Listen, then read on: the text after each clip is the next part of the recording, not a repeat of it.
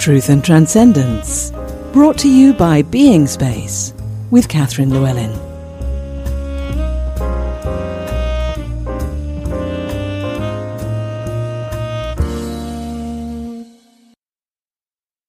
Truth and Transcendence, episode 119. So I often get asked, Catherine, what do you mean by space to be? Space to be is part of the strapline on my website, Being Space, Space to Be and Space for Transformation. So people say, what on earth do you mean by space to be? Surely I am being at any point in time wherever I am.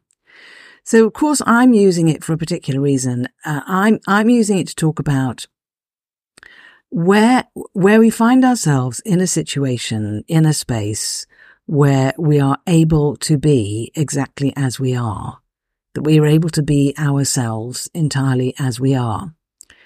So one might immediately think, well, does that mean space where we are by ourselves? Or does it mean lots of empty time? Or does it mean a situation where we are with a therapist, let's say, and talking about what we're thinking and what we're feeling? Well, it can mean any of those things, and it may not mean any of those things. Because this thing about space to be is that only we can actually experience whether or not in any moment we feel that we have space to be. Only we can, in any situation, feel whether or not that is giving us space to be as we are, or whether or not it's a space which is, if you like, forcing us or driving us into action, into doing, or into becoming. So we talk about being and becoming, both of which are part of the human existence. We need space to be. We also need opportunities to become, in other words, to grow and evolve and expand. So why do I emphasize space to be? Two reasons, really. One is because I think something in our culture that is underemphasized is the importance and the significance of simply being. And by that, I don't mean lying on a beach doing nothing necessarily, although it may look like that. I don't mean simply the absence of doing. I mean a much higher level of experience, a higher level of vibration where we are being very fully. So we might experience the moment more vividly. We might experience ourselves more vividly. Our emotions, our thought forms, our intuition, our energies, any of these things may seem more present to us when we are being, fully being. And so for each person, what is it that supports that kind of a state? And why is it so important? And why is it that, in my opinion, we underemphasize it in our current culture? Well, I'll talk a bit about the last question first. Because certainly in the Western world, which is what I'm most familiar with, we do tend to emphasize performance, results, progress, and the material world. And this is all around doingness and work and effort and accomplishment, all of which is fantastic. However, we've been emphasizing that over and above being and receptivity and what some people describe as the feminine principle, the receptive, the energy of the soul, the energy of the being. So we've been underemphasizing that. So something I will sometimes do is try to emphasize something that I think needs more attention. Aside from that, in my experience, in my own life, in my own growth, my own expansion, and that of clients I've worked with and friends and loved ones, what seems to work really well if somebody wants to grow and expand and become more satisfied and fulfilled is if they start by focusing on being. Because that's the place where it becomes easier for them to reflect and discover what is true for them at this time. And when we're able to explore and discover and tune into what's true for us in any given time, that's when we start to get the information that we need that can help us to then look and see, well, what is it that we want? And what do we choose? And what do we yearn for? What do we hunger for? What inspires us? What matters to us? What has meaning for us?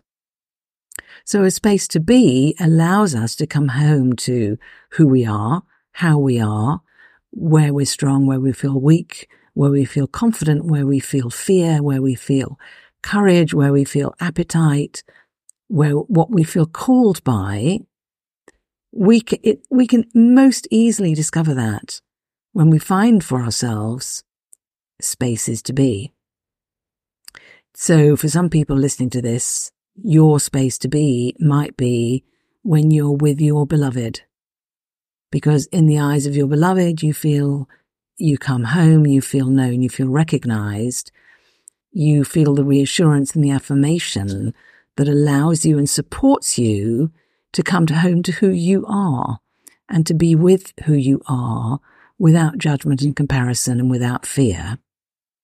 For some people listening, your space to be might be in nature, when your feet are on the grass or walking the hills or mountains or the snow, or when you're dancing with the wind, or when you're swimming, or when you are in some kind of very, very open, receptive connection with the forces of nature and the power of nature.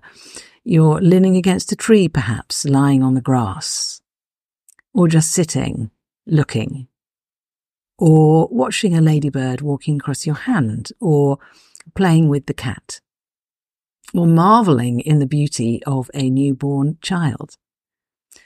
Some sort of connection with nature for some people really is a very powerful way to find oneself in a space to be. For some people, it's in a group situation, a beautifully held group with a facilitator who is sensitive and intuitive and knows how to hold the space for everyone to be as they are. So we've all had experiences of space to be, and when I'm using that term in answer to the question I've been asked by many people, I'm talking about the importance of finding our own space to be. And also, if we're looking at our own growth and expansion, and if we're looking at seeking out and reaching out for help with that, support with that, looking at, does that support that I'm considering using, does it help create a space to be for me as my starting point? Not as the point to stay in forever, but as my starting point for learning, recognizing, opening, accepting, resourcing myself as well, of course, and then making choices. So my invitation to you this week is to look out for those spaces to be. Do you have those spaces where you can be? And if you are looking at asking for some assistance with your growth and expansion, please weave that into your criteria. Does this person or this group or this situation support me having a space to be as my starting point, not for forever? So thank you for listening. Have a wonderful week. Thank you for listening to Truth and Transcendence, and thank you for supporting the show by rating, reviewing, subscribing, buying me a coffee and telling a friend. If you'd like to know more about my work, you can find out about mentoring, workshops and energy treatments on beingspace.world. Have a wonderful week, and I'll see you next time.